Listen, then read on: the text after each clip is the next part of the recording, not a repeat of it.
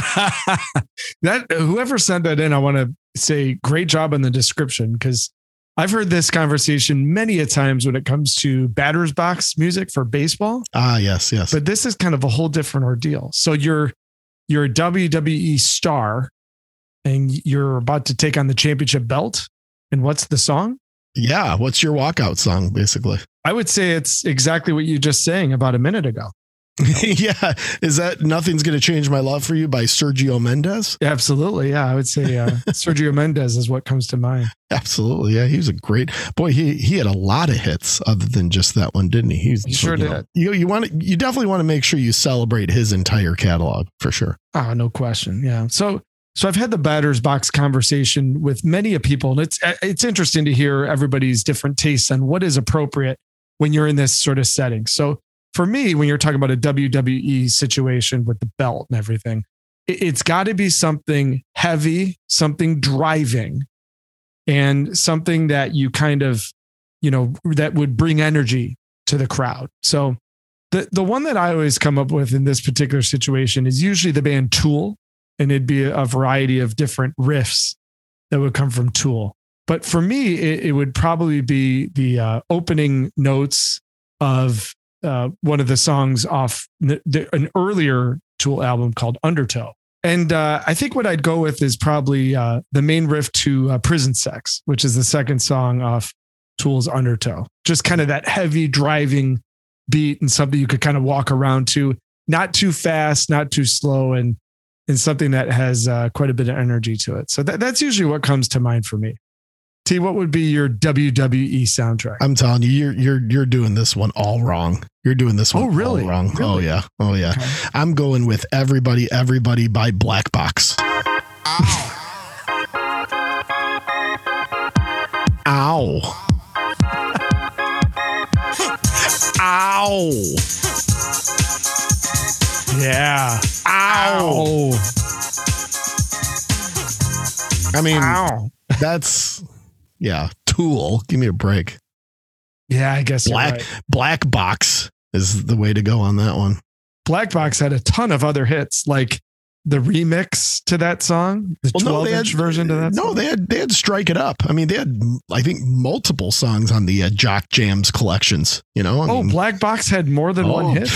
Please. Strike It. You don't remember Strike It Up? Oh, I did. Strike It Up. Yeah, no, I do remember that now. Yeah. I mean, it's pretty much the exact same song. It's just,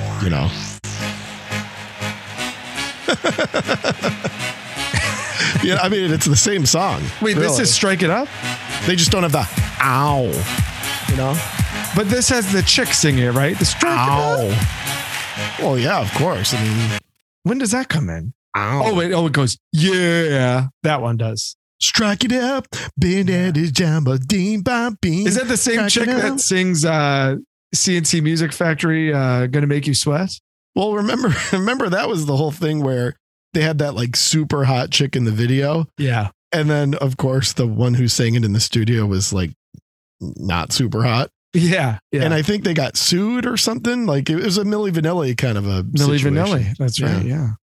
You've seen the clips of the actual Milli Vanilli. It's hilarious.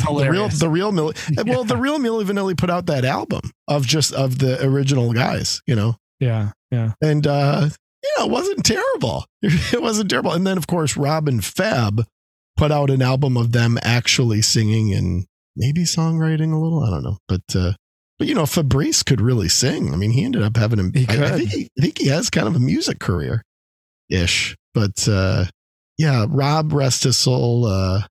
Great dancer. Great dancer. Great dancer for sure. Not as much in the singing, but great dancer. No. Yeah. All right, let's move on. We could probably do that one for an entire show. Are you guys considering having more guests? We would love to have more guests. And we've had a couple episodes where, we had kind of a decent opportunity and we reached out and, scheduling, timing, whatever it may be, or we've kind of put the episode on hold. Thinking that we might be able to get a guest for it in the future. So we've had a few of those. Obviously, the Rupert Holmes thing was awesome and worked out great. I'll tell you what would help is, if you guys continue to leave us comments and reviews and those types of things, that's really how you kind of gauge these, podcasts. And if you're able to say you have X amount of downloads and listeners and X amount of reviews, particularly on Apple Podcast, that's always a good way to put yourself in a good position to have more and more guests that want to join you. So, I think that's something that you'll probably see more of as we go forward. Here's another one. What is the most useless talent each of you have? Doing podcasts? Talking about music. I can, so I don't know, some people call it gleek. Some people call it yang, where you kind of move your tongue and mouth a certain way.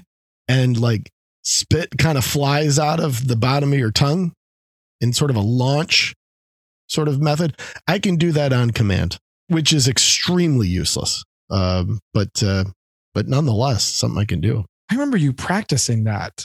Well, of course. Yeah. how else did people spend their time back, back in the 80s? Yeah. For me, I'm not very talented in general, but if you say, what are some useless talents? I mean, one of them is just to connect it a little bit to music. I have this uncanny ability to remember the years that albums came out. I can't remember what I had for dinner yesterday, but I can remember the years that albums came out for sure. Is it useless though? It's proven to be quite useless for me. I mean, it's nice when you're doing a podcast, but I outside of music, I would say one very useless talent that I have, my hair grows incredibly fast. And and a lot of people said, oh, that's great, but it's really not. It's very annoying because you either have to grow your hair out and not get a haircut every few weeks, or you have to get a haircut every few weeks. And both of those things are a little bit annoying at times. But yeah, my hair and my head can grow incredibly fast. Yeah, that's pretty useless. Yeah, it's quite useless. Yeah, it's good for the local hair salons, but for me, yeah, it's pretty useless. All right, well let's get to the next one here. Was Vanilla Ice, otherwise known as Rob Van Winkle, sampling or stealing from Queen and David Bowie? I mean, the obvious answer here is he wasn't doing either, because his went ding, ding, ding, ding, ding, ding, ding, ding, ding, ding, ding, ding. The other one just went ding, ding, ding, ding, ding, ding, ding, ding, ding, ding. So that's right. So it was nothing like it. Total difference. Yeah, total difference. One of the great video clips of the early 90s was his explanation of that. And he was so proud of himself when he made that observation, Oh yeah. That's a keeper. That's a keeper. Yeah, it's actually it's not a sample. It's a ripoff, but a credited one, at least eventually. I don't know how that all shook out. No, it's not, because his went ding, ding, ding, ding, ding, ding, ding, ding, ding, ding. Come on. Exactly. Yeah. Probably, I would say I still, it's a tough, I don't know, it's a tough choice, but I still prefer Under Pressure by Queen and Bowie. Oh, do you? Maybe. Yeah, I would say I do. It's a real tough choice though. Yeah, that was pretty wacky. That was pretty wacky time. That whole time period where hair metal kind of came to the end of its deal, like right at the end of the 80s, late 80s on the deal there. And the start of grunge, which was like 2 years later. So if you go like 89, 90, some of 91, like shit was just weird.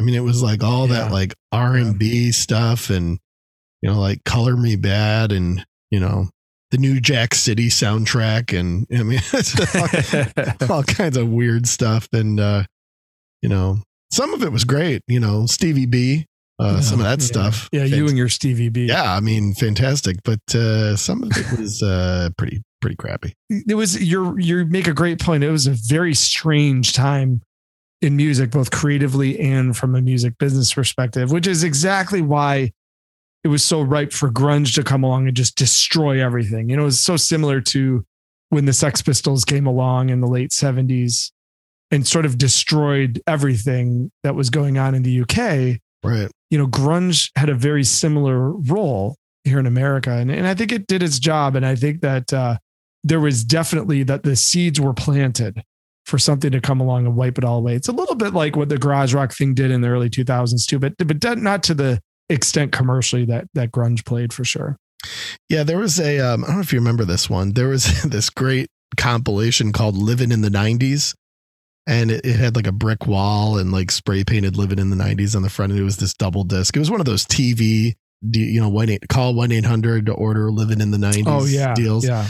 And like, it's just all that stuff we're talking about, it's like all that like R&B pop stuff that like was pretty much between 89, 90, 91. And yeah, it's pretty good listen. You get to order it. Did you have to dial 1-900 Mix-a-Lot and kick those nasty thoughts? Well, 900 was a whole different deal. If you dialed a 1-900, you were going down a different road. Right. Yeah. You were ordering something else, Yeah. But it was one of those like Time Life type deals where, but Living in the 90s. Speaking of Baby Got Back too, I just thought of this. One of the first CDs I bought was the CD single for Baby Got Back. Yeah. How times develop, because within like 2 years I was listening to Yes and Genesis, Yeah. But I do remember buying that single for $5.99 or whatever it was. It was one of those Digipack fold out maxi singles, I think it was on the cover of that, but also in the video, just those giant butt cheeks, Yeah, that was the cover. That was the cover of that single. That like Sir Mix-a-Lot was like sitting on, just totally enormous butt cheeks. All right. So, well, speaking of, I guess, what song do you only like because of the music video? And what song do you not like because of the music video? Anything come to mind on that one, Nub? I'll say this, the No Rain song by Blind Melon is actually a pretty nice little 90s song. But even back then, the B-Girl video, it just ruined it for me. It just ruined it for me. I thought that was, it's not like a bad video or anything. It's just, when the video becomes that connected with the song, it kind of ruins the song. That's actually a really good call. I mean, it was an annoying video. But it also was just played so frequently. Yeah. I mean, remember during that phase on MTV where like the B-Girl was the thing, and that video was played multiple times a day for sure. So that's a good call. So I would say that a song that I probably would like if it weren't for the music video would be, and I don't know if you remember this, T, but in the 80s, Mick Jagger and David Bowie did a cover of Dancing in the Street. Oh, yeah. Which is, it's a Motown song that I've always really liked. And the actual song is, I mean, it's Bowie and Jagger. Like, it had to be somewhat interesting. But the video. It was Bowie and Jagger, all right. Yeah. The video is so insanely ridiculous. The video is incredibly like homoerotic, Bowie and Jagger are like super close to each other, like singing, like staring at each other the whole time. It's like, just make out already. Like, what are you guys, are you guys doing? Just go for it. I mean, yes, exactly. It was pretty odd. I think that it's actually really cool. And there are a lot of songs where you can't hear them, as long as you don't hate the song, where you can't hear them without thinking about the video. So like Sabotage, BC Boys. I mean, just awesome video, right? You always think of those guys running around with the mustaches and the shades and everything. Great video. Yeah. Hungry Like the Wolf. Yeah. Or Rio, when they're on the boat. I mean, just, those are, and again, we grew up on some of those things. Take on Me, Aha. Just, that's iconic. It's just a freaking iconic video. Yeah. So these songs that even Jeremy, which I didn't really, the video is a little melodramatic, but it's a song that every time you hear it, you think of at least some part of that video. Wait, did you just say something good about Pearl Jam? Yeah, I know. Wow, mark it down, folks. I know. And I want to throw a couple more in there. Rocket by Herbie Hancock. That video rules. Yeah, with all the stuff in the family room moving. Can I throw one out that's kind of a little bit out of the box, but let's see what your reaction is? Sure. Separate Ways by Journey. Oh, yeah. Where they're faking the ends. Yeah. Yes. Yeah. And remember during the chorus bits when the five of them are just kind of standing there in a row and they're just like, they're all pumping the fist, at the same time and like stomping their leg, like pumping the fist. Yeah. Yeah. I love the imagery of that. And I've always liked that song anyway. But the video certainly kind of makes it, Very, very good. Very, very good. There are a couple songs where at the time the video sort of really ruined the song for me, but I've since come to really love the song now that you don't equate it with the video. Like Nothing Compares to You by Sinead O'Connor. Like I hated that. It was just like her big old face, and like I thought the video was like so dumb. Oh, really? And I love the song. Yeah. But I didn't love the song until I could sort of get away from the video a little bit. Is that right? Because I think that video is so, I mean, it's going to sound like a big softie, but I think that video is so kind of just real and authentic. And, she starts crying during the last chorus. She's really belting it out. You see that tear come down. I just think it's really powerful, honestly. Well, now you're making me feel bad. No, it is a dumb video just in terms of like, it's not there to impress anybody, but I found it to be very organic and that song is just so incredible. Like, you Oh could yeah. put anything Oh, to it. I think it'd be love okay. the song. Love the song. I think another noteworthy video is Right Now by Van Halen. That video was so cool at the time. Didn't show the band at all, right? It was just the kind of flashing segments of right now, somebody is this, right now, somebody. It was so cool. Such a cool concept at that time. A true film to accompany the song rather than just showing the band lip syncing and, you know, all that kind of stuff. Another reason too why Van Hagar is always going to be better than Van Roth, because they would have never done something that sort of socially conscious with David Lee Roth at the helm, right? I would have to agree. I would have to agree with that. All right. Well, that was a pretty good question. So next, when people say they hate band blank, you can not like them and never, ever recover. That's a great question. I definitely have a few on my list. And I think people get too obvious with this one because it's like the Beatles or, you know, like but that to me is not, you know, I think there's plenty of reasons for somebody to not like the Beatles. Now, I think it's absolutely nuts, but I would agree. If anybody doesn't like Erasure, I'm kind of like, really? Because I mean, to not like them, you must not like pop, melody, nostalgia, fun, catchy. I mean, how could you? I could see like if they're not one of your favorites, but to say like I don't like them, that would be pretty questionable. I think from my standpoint, that'd be tough. That's a pretty good call. Yeah, I like that one because it would reveal something about just their overall approach to, you know, enjoyment. You know, it's life. Yeah. Being like Erasure, and I would probably use the same rationale for my band, and I would say, you know, and this is a tribute to I think 2 weeks ago, for you for Running Round and In Your Head, I would say AC/DC. Yeah. You know, if somebody says I don't like AC/DC, then I really don't have any time for them. Yeah. You know? Because think about what that means, you know, and it's the same idea as Erasure in a totally different way. But if you can't get down with, you know, Bon Scott and Brian Johnson and Angus Young and the whole thing, then you're probably not really that cool. And you're sure as hell not that fun to be around. You know? Yeah.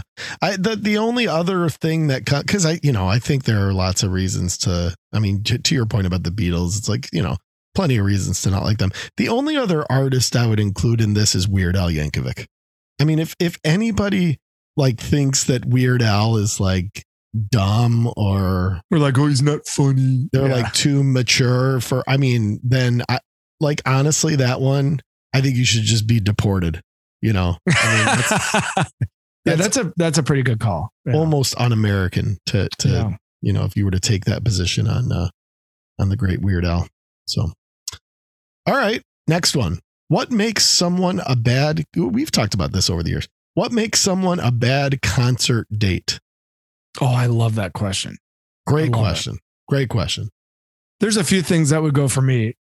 Number one would probably be if they don't want to go and how do you say this? Enjoy a libation, you know, at the show. If they want to just go and they're so into the music that they don't want to, you know, go buy a $13 beer or a wine cooler or something like that, you know, and just enjoy themselves and have a good time. That to me is the sign of a bad concert buddy. I've been at shows with you where you passed on a beverage. Probably back in the day, but remember, you and I have been to a lot of shows, and I don't see you and I as concert buddies, right? We're more like, we've been to so many shows together that, you know, and we've gone on weeknights when we have early meetings the next day. So that makes total sense. But I'm kind of talking about somebody that you almost like, you know, when you're taking somebody on a date or something like that to a show, or you say with a bunch of buddies, you say, hey, let's get tickets to this and go to blah, blah, blah. I think you and I sort of don't count in any of this. Yeah. Yeah. You know, I'm with you. I'm with you 100%. Yeah. One of the moves I've always hated, and we've talked about this over the years, is the concert stand behind move. So this is where the guy, so I guess what would make a bad date is if like the girl wanted you to do this, but like when the guy like stands behind the girl and sort of like puts his arms around her and they like sort of like shimmy together. Never do that during a concert. That's just That's just a bad move. It's like the guy. It's a classless, just ridiculous move for you to make during a show. I mean, you should stand side by side with your girl and pump your fist and shout the lyrics and have a good time. But the concert stand behind is a pretty disgraceful move, I think. What do you think, Dom? I totally agree with you. It's disgraceful too. And it's born out of that insecurity of like, I need to hang on so tight that I hope, they can't leave me. You know what I mean? Like it's pathetic. It's like, and I've seen it happen at shows where, it's not a slow song by any means. And you still got that stand behind thing on. It's terrible. Yeah. It's terrible.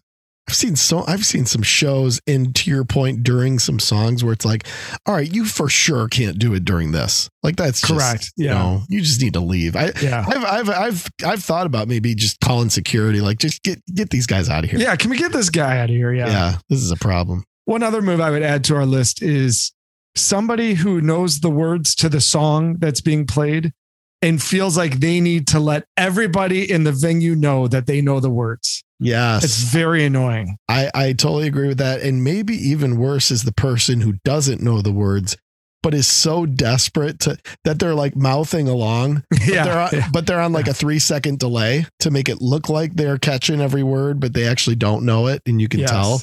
Totally. Yeah, that's kind of a stupid move too. Yeah. Yeah. There's a lot of concert faux pas. There's a lot of ways it can go wrong when you look at who you go with, No question. Kind of just I would say too, just like the basic behavior and etiquette between songs is a big one for me, because you go sometimes to shows. This is more of a guy thing, I think, but where dudes, they'll just scream in between songs and yell out, you make requests and just, they want to be noticed. They want to be part of the show. Yeah. Like we're on the other side of the curtain for a reason. You know what I mean? Like, and it's not to interject ourselves in ridiculous ways. So I would say just the overall thing of like cheering and clapping and all that kind of stuff too, is if somebody makes a misstep in that way, that's a certain red flag for sure. Absolutely. That's a good question. All right, here's one. What kind of stuff do you guys like to watch on YouTube, non-music related? Oh, that's a great question. That is a good question. Let's see. I'm going to just kind of, YouTube has that thing where you can look at your history. I'll tell you what, I'm fairly like obsessed with studying commercial airplane crashes. Like that's like kind of a thing that, I have subscribed to every season of Air Disasters, which was a Smithsonian Channel show. And there's this guy on YouTube. His name is Alec Joshua Ibay, Ibay. And he recreates kind of famous or well-renowned commercial airplane crashes from all the way back in sort of, in the middle of the century until now, in the middle of the 20th century until now. And, it's a recreation from the cockpit. It plays you all the air traffic control, sometimes in its original form. It explains to you step by step kind of what happened. That is something that like fascinates me. So I'm constantly on YouTube watching those videos by Alec or, different TV shows, Air Disasters. There's one called Mayday that are sort of mini documentaries, because I'm fascinated by some of the like engineering and aerodynamic stuff that caused it. I'm also very, very intrigued by what was done afterwards from a safety standpoint to keep it from happening again in the future. There's always like a little bit of it's always sad, especially when there are fatalities, but it's always a little bit uplifting in a way, because in every instance, there's something that the NTSB or one of the aviation companies had to do to kind of recognize the reason for it and then make sure it doesn't happen again. So that's something I'm spending a lot of time often on YouTube doing. For me, I watch a ton of sports. I love watching press conferences and highlights and all that kind of good stuff. And especially for the teams I follow. And we've talked about our respective alma maters. So all things Ohio State and all things Detroit sports teams I like to watch. But beyond that, because that's very seasonal, I like to watch a lot of long form interviews. And probably, in my opinion, the best long form interviewer in the world right now, and maybe the best ever, is Joe Rogan. I watch a ton of Joe Rogan long form podcast interviews. I love his whole approach. He's very balanced. He's inquisitive. He's naturally curious. He's got a really interesting background himself. And I sometimes I'll just put on full episodes of Joe Rogan. These are like 2 hour, 2.5 hour interviews in some cases. And I just sort of get lost in the conversation. And it's something you could sort of pay some attention to, but not total attention to, and still be sort of engaged. So I dig that. And then music wise, I love YouTube videos where people make lists and where they. Well, this was non-music, the question, but it's non-music. Oh, I'm sorry. Oh, no, I'll skip that. Okay. In a previous life, I taught history. So I love pulling up things that are related to history, clips. I don't like a lot of unofficial things. I don't like homemade things. I like primary sources. I like things that come from people who know what they're talking about. You like a lot of Richard Nixon stuff, right? Tons of Nixon. I'm obsessed with 1970s American history, the Vietnam War and Nixon's presidency and those kind of things. And being one who taught American history, I'm always searching for different takes on history. And again, that a lot of times turns into long form interviews or conversations. So yeah. I dig all that. Yeah, I'm kind of looking through. I've been lately watching a lot of skeet shooting video. I'm into skeet shooting, shotgun shooting targets, and I'm trying to be a better skeet shooter. So I've been watching a lot of tips and instructional videos on how to shoot better. But the other thing is a lot of comedy. A lot of stand up and those type of things, sketch shows and those type of things that are kind of hard to find in many cases. Like to watch a lot of that stuff on the YouTube as well. So I guess, this one, since I sort of mentioned, one person asked, are you guys into comedy and do you have any favorites? So any kind of stand up or whatnot type comedy favorites, Nub? I'm not into comedy. I hate to laugh. I think comedy's stupid, Yeah, I'd agree. Let's move on to the next question. I think we're both very influenced by generations of stand-up comedy. I think that stand-up comedy is one of the most challenging and toughest and most amazing art forms out there. For somebody to just stand up there and not only engage an audience by themselves, but to engage them by laughter and being comedic, I just think is amazing. So yeah, I think it's been really influential on us. And so for me personally, I've never really found a stand-up comedian that has been funny for long periods of time. I think you always have to look at their kind of heyday. But for me, I love the original kind of first couple specials from Chris Rock and Eddie Murphy. Yeah. I think those are incredibly influential, especially Bring the Pain by Chris Rock is unbelievable. Maybe the best comedy special ever. I mean, it's unreal. It's incredible. And Delirious by Eddie Murphy, and kind of as like a white dude from the suburbs too. It was really, I think comedy was a great glimpse into, Black culture, and learning more from Chris Rock and Eddie Murphy, I think was really enlightening. So I would say that's a good example of comedy, maybe making you a little smarter, a little more aware. I really like the later stuff from George Carlin. When George Carlin got old, those last couple specials before he died are just so they're just so amazing. His whole approach and his whole kind of take on life and his calling out of all of the nonsense that was existing in the world around the time where he got old. I just thought those specials were really amazing. And I'm a huge Woody Allen fan, so of more of his films, but I love going back and hearing his original stand-up comedy stuff just because it's his humor and, I like hearing that. That's kind of been I've been a fan of his films for years, but going back and checking on his early stand-up was pretty cool as well. So yeah, I would throw Eddie Izzard Dressed to Kill is one of the better stand-up specials ever. Oh yeah. As it went on, his stuff I don't think was quite as good, but Dressed to Kill is pretty incredible. I've been over here like scribbling, making sure I don't miss anybody. But you mentioned Chris Rock. I would throw him a huge fan of Norm Macdonald.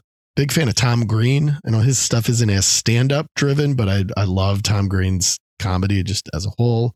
And then mostly, kind of the older stuff. I mean, big fan of Kevin Nealon, loved Mitch Hedberg.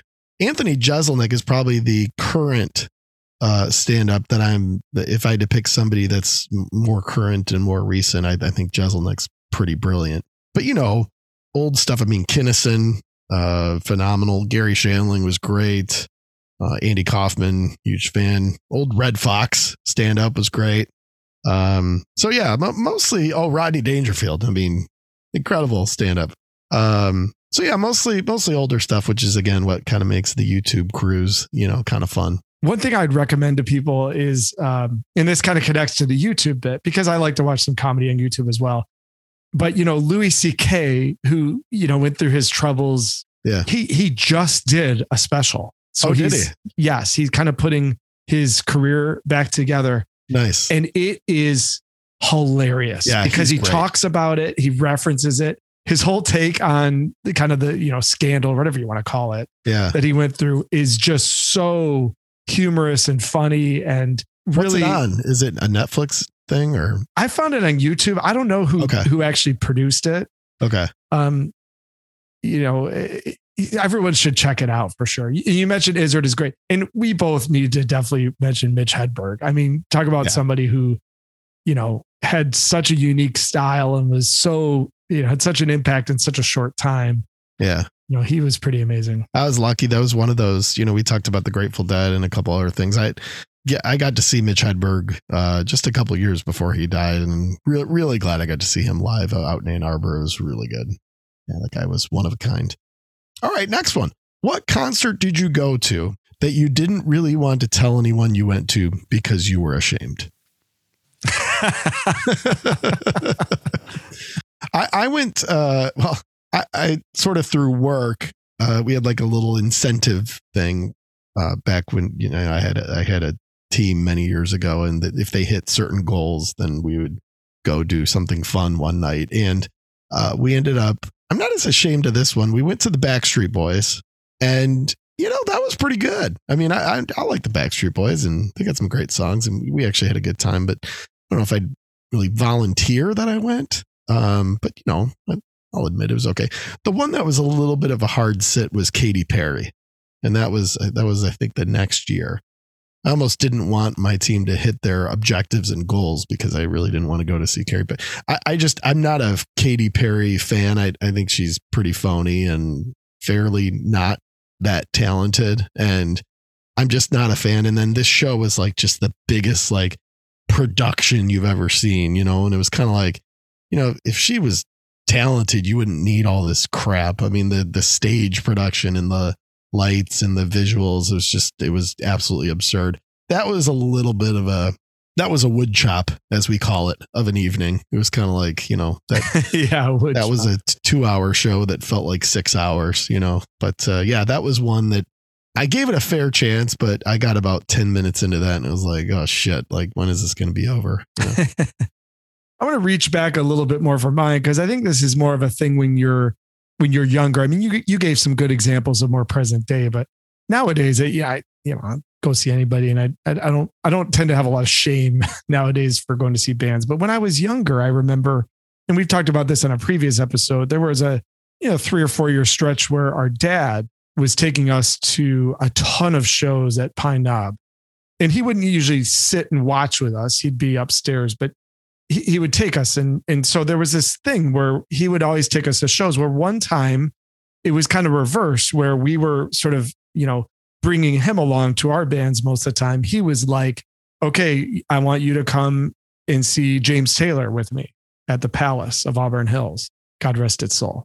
And I remember I was like 13, 14, and I really didn't want to tell anybody that I went to see James Taylor, because we were so used to having this cool concert reputation. And that's funny, because now everyone would be like, yeah, you went and saw JT, sweet. But at that time, in that time period, it kind of wasn't cool. Yeah. Well, and in the 70s, it would have been incredibly cool to go see James Taylor, right? But this was the early 90s, and he was sort of, he's kind of like an old bald guy, And I remember I kind of went more feeling like I had to go more than anything else. And I didn't want to tell any of my friends that I was going to that show. And I remember this so much because I left really saying, man, that was pretty good. And it was cool. It was just him and a guitar and maybe a couple guys backing him up, but still didn't want to tell people, because I thought it wouldn't be cool at school the next day. And we were so used to like sort of shamelessly broadcasting these shows that we go to, wearing the t-shirt the next day and all that. Oh yeah. But for James Taylor, I really didn't want anyone to know. You didn't wear the James Taylor tee the next day? Yeah, it was like the only time where I wasn't begging to buy a t-shirt, a $35 shirt at the souvenir booth. What musician were you most starstruck by meeting? Mine is not a star by any means, but when I met Ken Andrews, who is the frontman of Failure, at the time he had just played a show with his band called Year of the Rabbit. And then he did a solo thing, and now he's back with Failure. He's a very acclaimed producer. Certainly Failure is one of my all-time favorite bands. When I got the chance to meet him, it was in New York City. Year of the Rabbit, which was a band he formed for a short time. They only did one album, really good album. They played at this really small place called Mercury Lounge in New York City. And after the show, I just kind of stalked Ken a little bit and just sort of hung out and waited for, them to be loading their stuff in the back. And I was so nervous. I was with my friend Kate, and she was just cracking up. She had never seen me like that. And I went up to him and just did the whole, you are my biggest fan, tongue tied, just thing. And started naming off all these obscure songs because I wanted him to know that I really dug into his stuff, and he's a really nice, pretty soft spoken dude. And I remember he was like, I'm going to go get a bottle of wine and then I'll come back because I'd love to keep talking to you. And I was like, okay, Mr. Andrews, whatever, I was 25 at the time. So, I wasn't like a kid. And then he left and I was like, oh, this is probably his move. I'll never see him again. And then 2 minutes later, he came back with his wine and we sat down and just hung out for 20 minutes and just talked about, his producing and, the records he had done to that point and the band Failure. And I told him how we saw them open for Tool and all this stuff. It was a very, very special moment for me. Now, my friend that I was with just laughed her ass off because she's like, who is this guy? I don't know. He just played in front of 20 people and you're shaking, but that was easily the most starstruck I've been. He was, at that time and certainly now, a musical, hero for me. And it was one of those moments I was kind of bummed you weren't there because that would have been a lot of fun. But yeah, for me, it isn't a marquee name. It's Ken Andrews of Failure. So how about you, Nub? Anybody come to mind? He's a marquee name for you and I, that's for sure. So, we've referenced on the podcast before, this all changed a little bit when I started reviewing music, because when it's your job to talk to musicians, the starstruck thing doesn't really come into play. And I told one story about interviewing Ralph from Kraftwerk and how impactful it was. Starstruck, I don't know if I would use that word, but that was a huge deal. And we also told this story about meeting Peter Steele, which was a huge deal. And that was super fanboy, but we already told that story. So and that's one I'm bummed I wasn't with you, because that was what you've told the story before on the podcast where, he said, well, it was only great because you were there. Right, yeah. Still the greatest thing anyone's ever said to me. And for work, there was when I interviewed Gary Newman, that was a huge deal for me. It was hard not to become fanboy and try and keep it more professional because it was my job. But so I'm going to choose one specifically that had nothing to do with reviewing music. And this was a really interesting one. So you took me to my first Umphrey's McGee show. Oh yeah. At Clutch Cargo's in Pontiac, which is now defunct, like most venues in the Detroit area. And it was a big deal because you were really into this band and it was my first show. But what was really appealing to me was the opener, which was Adrian Belew, King Crimson. And we actually got there at the very, very end of his set. We saw him play Thela Hunginji, and that was it. And because we were late, the whole thing. If I remember correctly, we took a limo. A group of 20 people and things maybe got a little out of hand in the limo. They did. And that's why we were late. So, and here I am, kind of just like, oh, I really want to get there and see Adrian Belew. And everyone else we're with is like, we don't even know who this person is. Didn't care. Let's keep driving around. Yeah. And so my wife, but then girlfriend Lee was with us, and she knew that this was a big deal to me. And we got there in just enough time to see, like I said, Adrian play one of King Crimson's most famous songs to close his set. It was very cool. So Umphrey's McGee comes on and they're playing, and this is my first Umphrey show and everything's a little new for me. And they're in one of their, 45-minute doodles. And so we're walking back and there's like a little room off to the side. It's the weirdest thing ever to think about this. And I look over and Adrian Belew sitting in this room by himself playing guitar. And I kind of like peek my head in, and I'm just like, how is this really happening? And, it wasn't really my style at the time to like, just like bother people. Like, he's probably enjoying some time to himself that he doesn't have a lot of. And so I had this initial thought of like, well, don't bother him, just walk by. And then I'm like, oh, hell no. Like, I'm not going to miss this opportunity. So I kind of peeked in and was just like, Adrian, like, hey, and he could not have been nicer. I never knew if he'd be a nice guy or not. He was the kindest, most gracious. He was just like, come on in. Well, and I was asking him questions about King Crimson, and he was willing to talk about everything. And we just sat there and chatted for like 10 or 15 minutes. And it was such a thrill because it was so spontaneous and so unique. And I was super fanboy. I mean, I went right into like starstruck mode. Well, better you than me. I was in no shape to meet a celebrity at that point. Yeah, this is true. This is evening. A fact. Yeah. So, I know you guys play in a band together. Any good gig nightmare stories? Yes, every band has gig nightmare stories for sure. I mean, we had a terrible outing a couple years ago where we were playing at this really cool rock club in Ann Arbor called the Blind Pig, which is actually very famous. And we use one of the things that's a little bit complicated about our Anders Orange setup is we actually use a backing track, because there are some songs where, we're a trio, but you can't really capture the keyboard elements and those types of things. So I have in-ear monitors and Nubs actually puts on headphones and we play along with a click track. And, it's kind of fun. It's a little bit of a different skill, of playing with a track live and all that. But it does provide some technical challenges. And as we are first getting the sort of rig that produces this backing track set up, we often had some issues. Well, everything was wired perfectly. We were ready to go.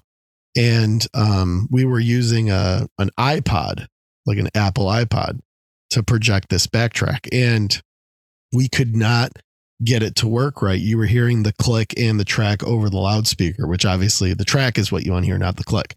And we just could not figure out. Everything was wired perfectly. It was so frustrating. We ended up having to play kind of an abbreviated set. I mean, it was just awful. And everything was wired perfectly. The problem is on this playing device, on this iPod, there was a mono setting. So you could do mono or stereo, and it was this buried setting. Like you had to click like 5 different categories within settings to put it on stereo. And we needed it to be on stereo because we were pushing one channel out, but not both.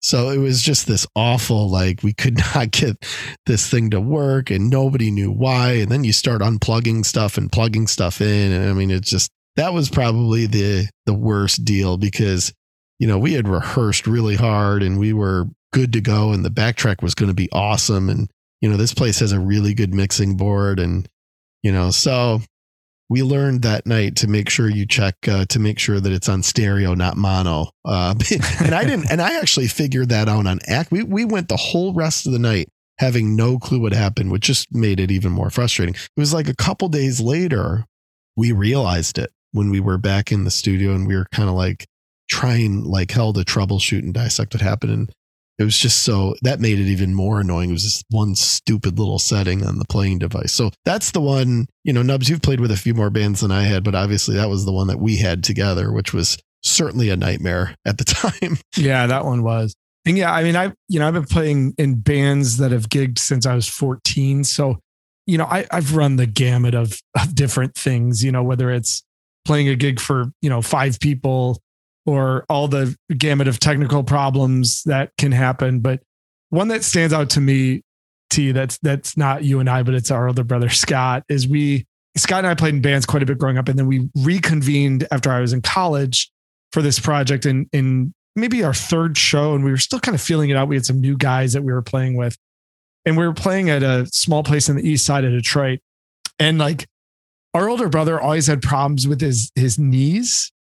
And we started the first song, and like halfway through and we were actually playing pretty well. Like it was feeling good. And it was, this was a new band. Yeah. And we're like halfway through the first song, and Scott, who played guitar and vocals, he just hits the deck like a ton of bricks, and his knee like dislocated. And it was like unbelievable. Like everyone was looking at each other like, what on earth is going on? And like, he couldn't get up and he couldn't move. And it felt like 2 hours. I'm sure it was like 10 minutes or whatever, but like we finally kind of got, Humpty Dumpty put back together again. And then he had to sit in a chair and do the rest of the show. Yeah, like Michael Hauser. Yeah. Right, yeah. And it was just the whole energy just got like sucked out of the whole gig because he like twisted his knee, and he wasn't being theatric or anything. He wasn't like running around by anything. No, he had a problem that would happen to him. Yeah. It's just like knee just like gave out, and it just, that was one that I'll never forget.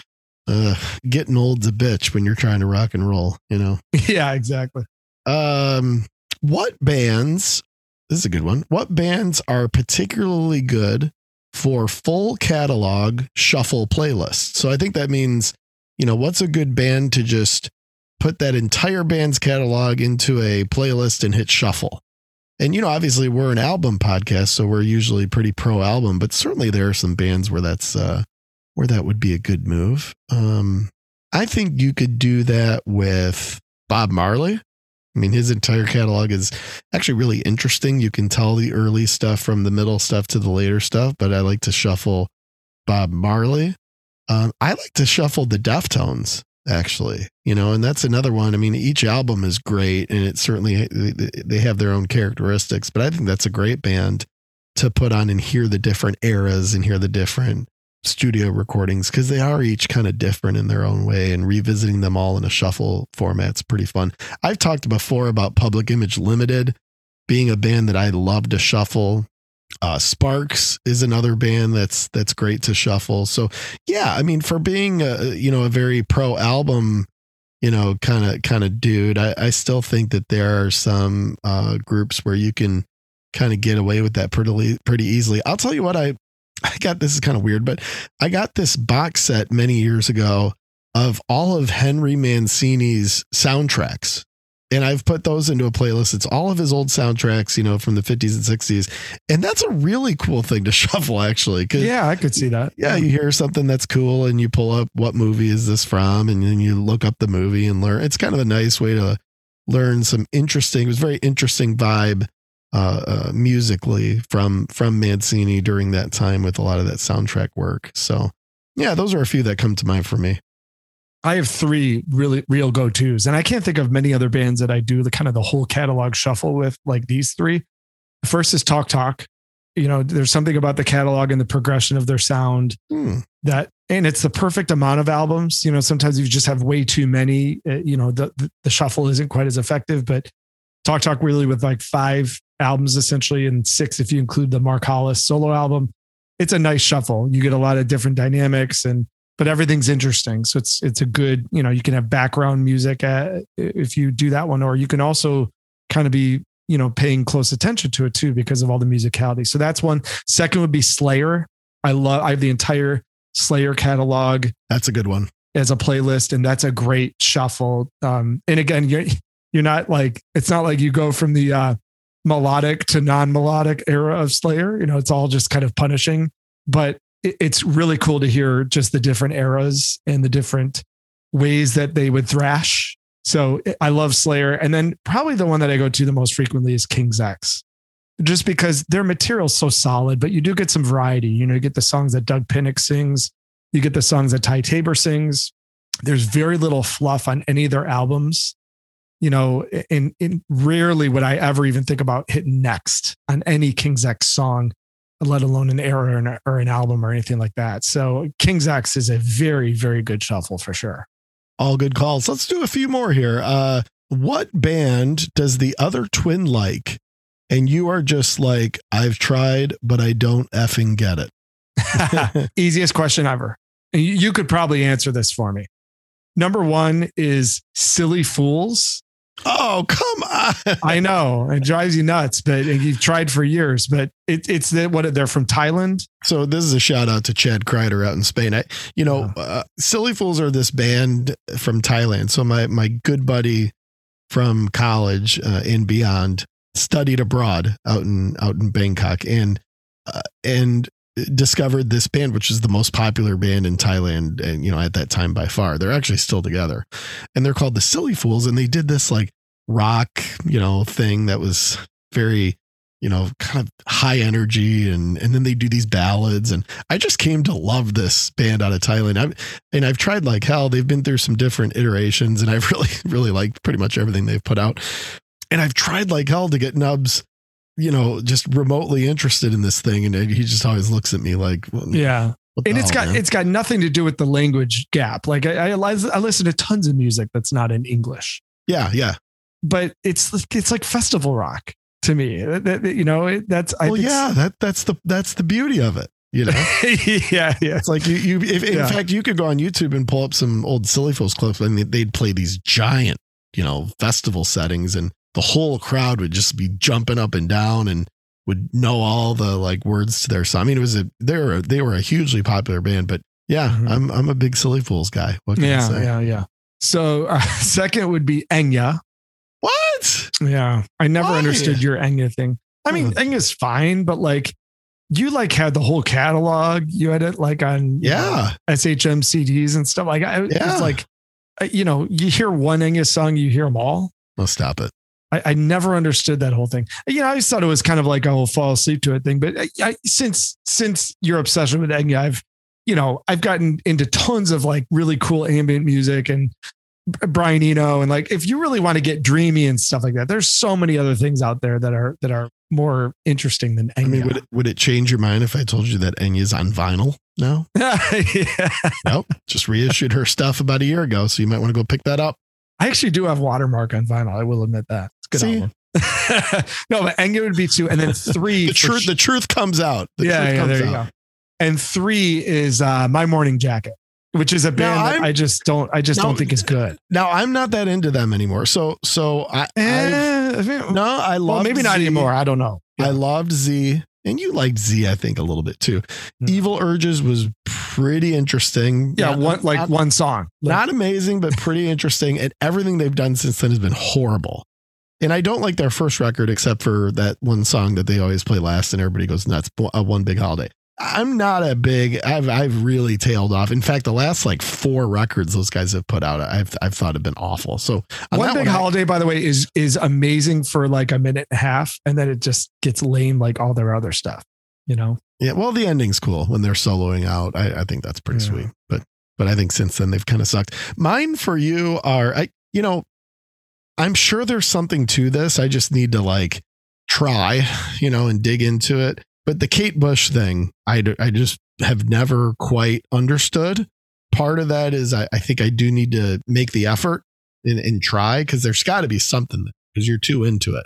But I really, on its face, don't really understand the Kate Bush thing.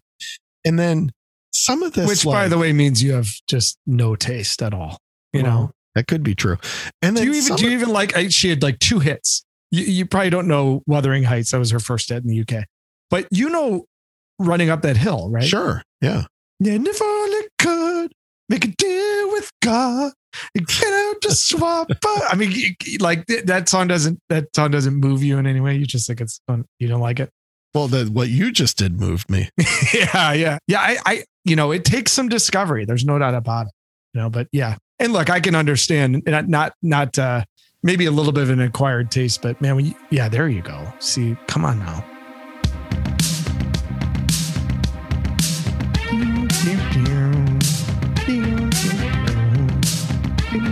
David Gilmour on guitar, by the way. David Gilmour.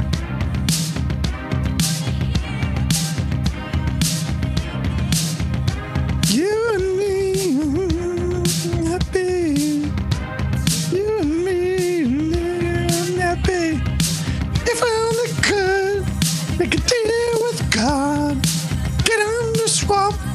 places, be running up that road, be running up that hill, running up that building. Boy, name a song no one should ever sing at karaoke. My goodness. Yeah, exactly. You could sing that brilliantly, and that would still be a horrible karaoke choice. Yeah, totally. Yeah. Well, and then the other thing is like sometimes you get into this like metal, but not like full metal. It's sort of like that crappy metal thing of like Mudvayne and like Chevelle and like that one show you took me to of the Creed guitar player. What was that show you? Alter Bridge. I mean, I was like bored to death at that show. How can anyone be bored at an Alter Bridge show? Oh my God. I thought they were so shitty. So sometimes like there's this like, you'll be like, yeah, the new like Chevelle album is so good. And it's like, really? Cause I listened to it and everything just sounded like pretty much the same as man, so heartbreaking. Chevelle is like one of the great bands we still have that's around. By the way, their new album is awesome too. I mean, everything they've done is awesome. Chevelle's like, they're like a top 20 band for me. I mean, some of that stuff I like, we talked about Nickelback a couple episodes ago and Breaking Benjamin, I think is great. Like there's some of that stuff that's really cool, really good, but man, there's a couple things you like where it's like, are we hearing the same thing here? I don't know. Man, you were bored at Alter Bridge. Miles Kennedy is like such a great frontman. He's got an incredible voice. And Mark Tremonti is like one of my favorite guitarists. I like wanted that show to end.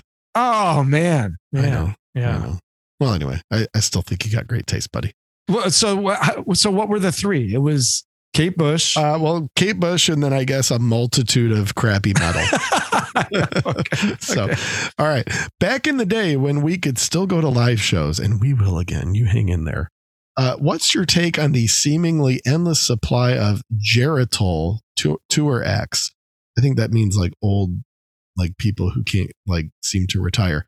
I've seen a few myself of folks that were long in the tooth, shall we say. Bob Seger, closing on the Palace. Elton John, the 3-year farewell tour. Come on, Reggie, really? And then Paul Simon a couple years ago. They were all entertaining. Do you think they need the money or just love the stage? It's a good question. It's an odd question for me because most of the bands that I truly love are of that category right now. Are long in the tooth as well? Yeah. It really depends, I think, on a couple of things. Number one is the band that they surround themselves with. So I'll give you an example. Going to see Yes now is like, it's like hard.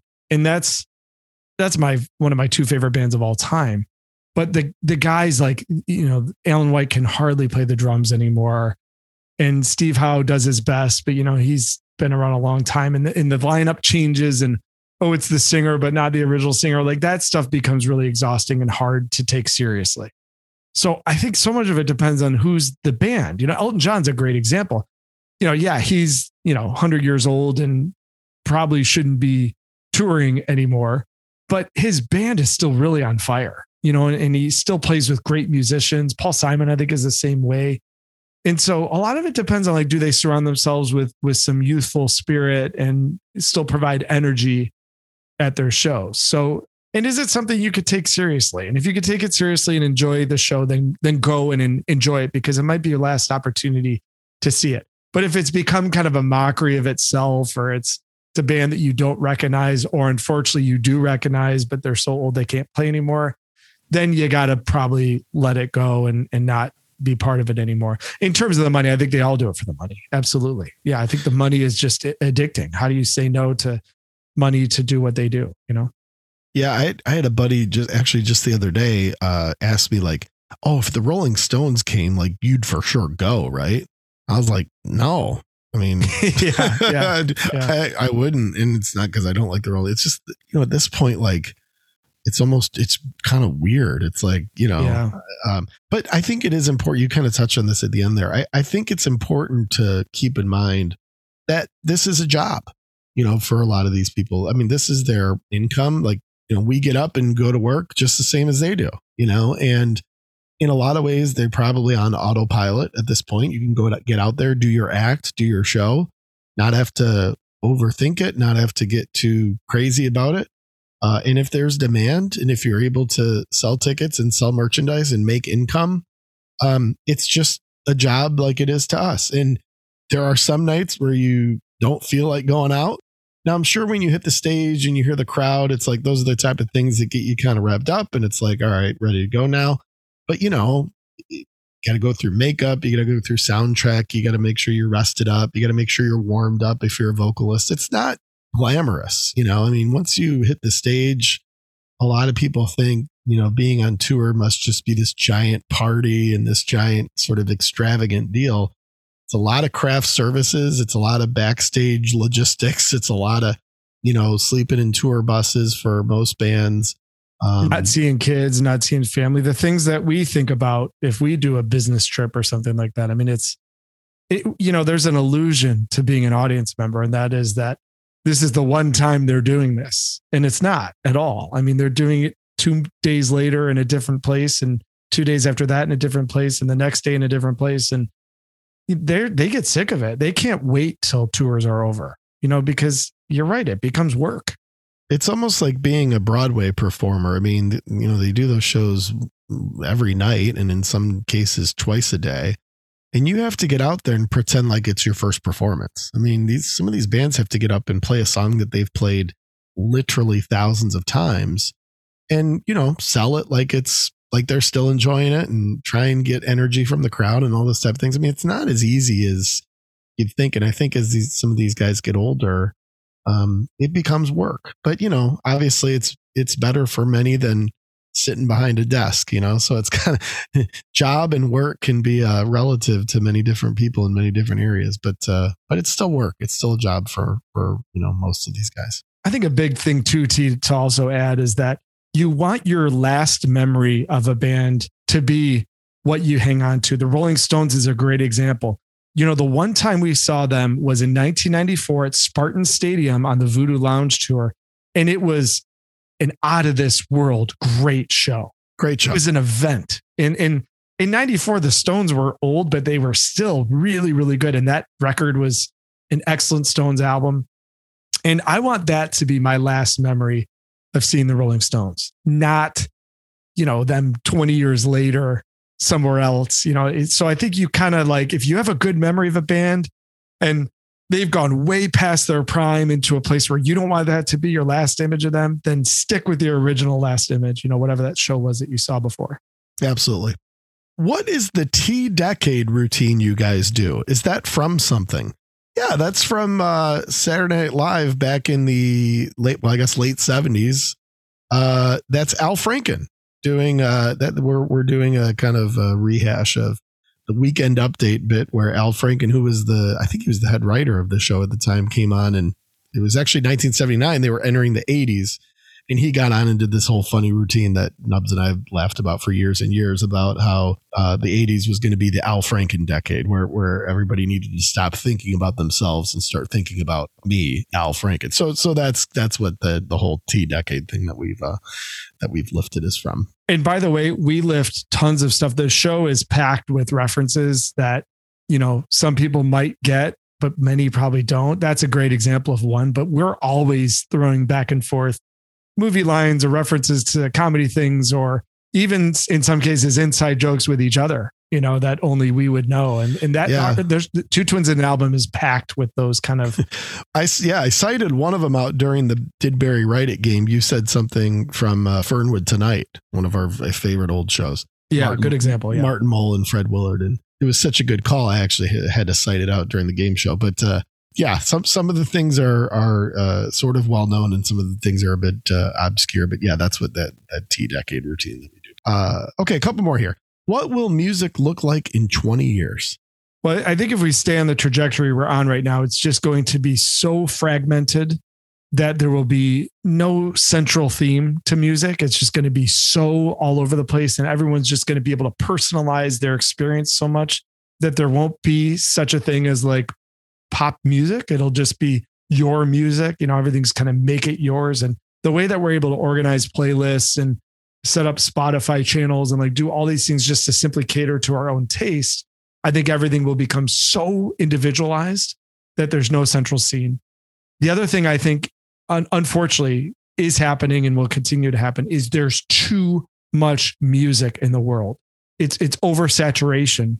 And that's really having a negative impact on music in general. There's too many bands. There's too many artists. There's too many people who think they can sing. There's too many shows about music. There's too many channels where you can get your stuff out there.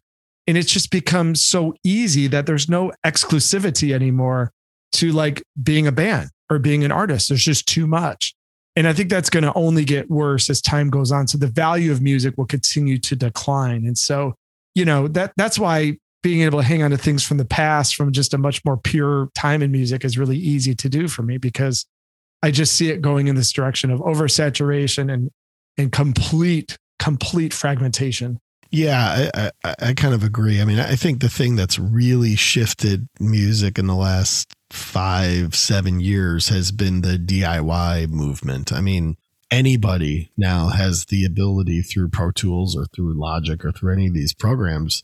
And if you've got a MIDI device, I mean, you can make a lot of different sounds, and you don't need live drums, and you don't need live guitars. And, you can do these things by pushing buttons and punching keyboards. And in some cases, you don't even need to have skill at those things. You don't need to have like synthesizer skill. You just, punch it all through and sequence it and all that. And, that's fine. I mean, it's getting more and more people to be creative and make music. And it's really lowered the barrier of entry to make music. And that's always a good thing. But, I think the quality has suffered. And I think that, when it comes to like the difference between live drums and electronic drums and live instrumentation and programmed instrumentation, I mean, you can really hear the difference, and if you listen to what's sort of modern rock today, or festival rock, as Nubs has always put it, it's very sequenced, very programmed. It's not something that in many cases has a lot of feel to it. And it's stuff that I think is really difficult to pull off live, which is why you kind of see a lot of people just basically not playing along with a track, but just playing a track and then sort of running around and singing to it and faking like you're playing a guitar or something. So, I think DIY is great in that it really has gotten more people the ability to create an album or create a single or, compose something or record something or layer something. A lot of that's good, but it has, caused, I think, a decrease in the ability to create raw music, which, maybe there will be another minimalist grunge type era that comes back and sort of sweeps away, because it does seem pretty cyclical. If you go back throughout the last, at least 60 years or so, you do see that, and maybe that'll happen. But I think this DIY thing has changed everything to where you can, make an album in your basement by yourself. It won't be the most authentic, raw thing in the world, but you can do it and you can get it out there. And if it's good enough, somebody will play it. Alt Nation will play it, right? So, is it possible to truly love somebody who doesn't fully appreciate 80s music? I mean, hey, this question's right up my alley, buddy. Okay. No, I don't think so. I mean, the 80s was really, I think, a special, unique decade in music where you had, the onset of new wave, the onset of pop, the hair metal. I mean, all these very charming things that, at the time, some people may have thought was annoying. And through the grunge era, people maybe look back and said that, hair metal was stupid, Nirvana's awesome, that sort of thing. But now there's enough of a nostalgia period, I think, where you can look back at that decade and have a lot of appreciation for.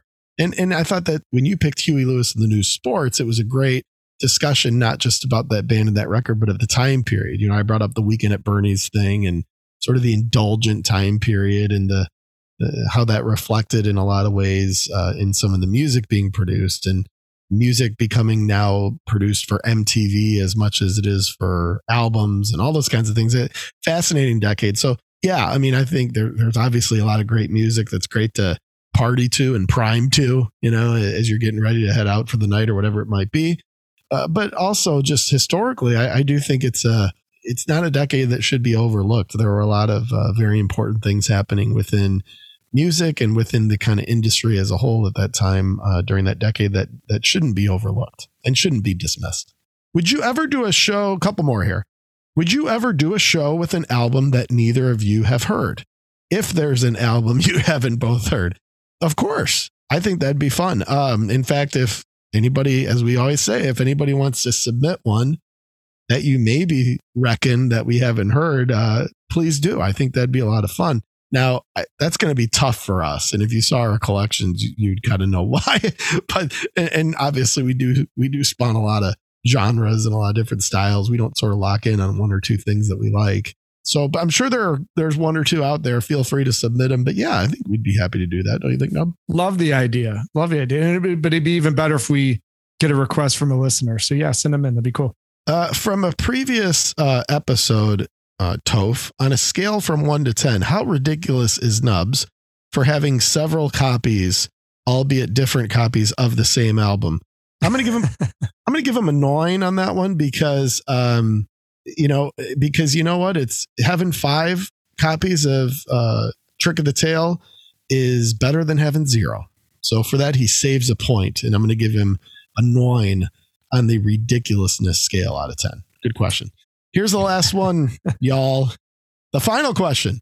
What is your favorite episode so far? Both one you led and one the other led. Very good question.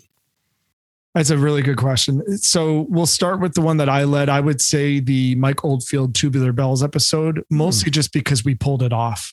You know, you think about, we were still in the infancy of our podcast during that episode. I forgot which exact episode it was, but I want to say it was in the top 10 or at least the top 15.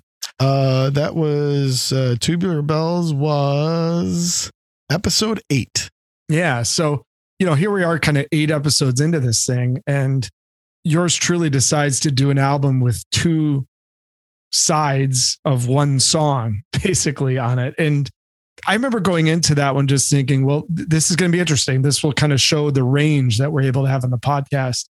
And it was cool because you came in just really prepared. I know it was an album that you were not familiar with at all, but you spent your time listening to it. I think the episode was informative. I think it was interesting. And I think it exposed something that's just so unique to music and pointed out some things about music history that are directly related to that album that I think kind of go a long way. So that would be the one that I led that would stand out to me. And then in terms of the shows that you've led, I mean, there's been so many of them that have been really, really good, but I got to go back to the first show, you know, the Nirvana In Utero, and just the way that that show kind of came along as show number 1.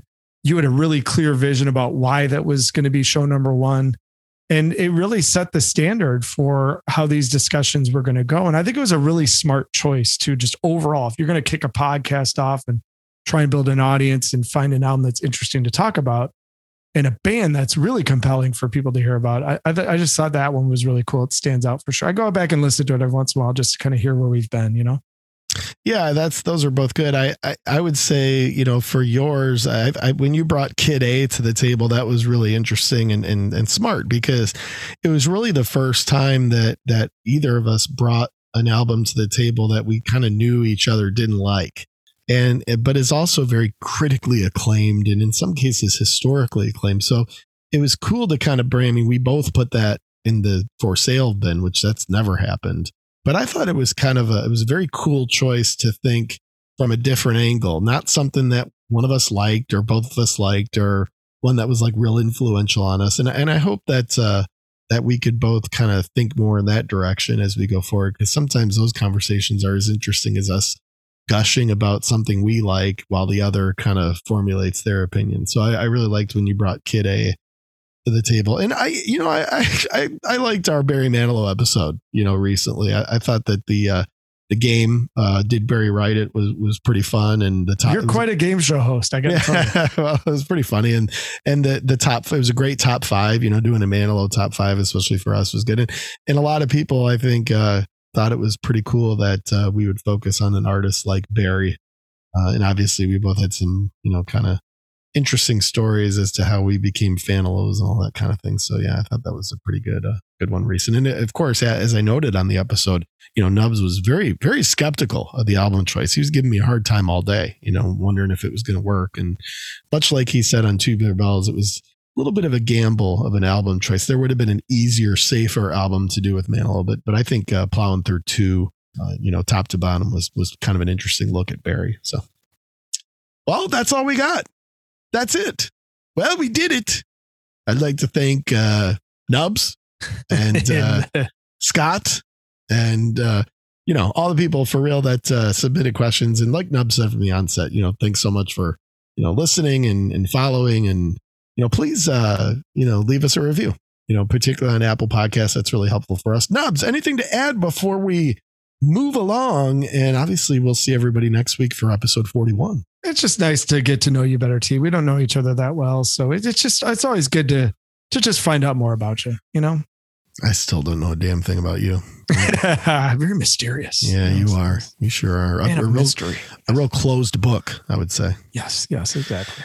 Well, thanks everybody. Hope you enjoyed the our second listener Q&A here on episode 40, and we will definitely see you next week for episode 41 on Two Twins and an Album. Y'all take care. Two Twins and an Album. Well, that's about it. That's all we have. I hope it wasn't too disappointing. We will see you on tour. Until then, take it easy.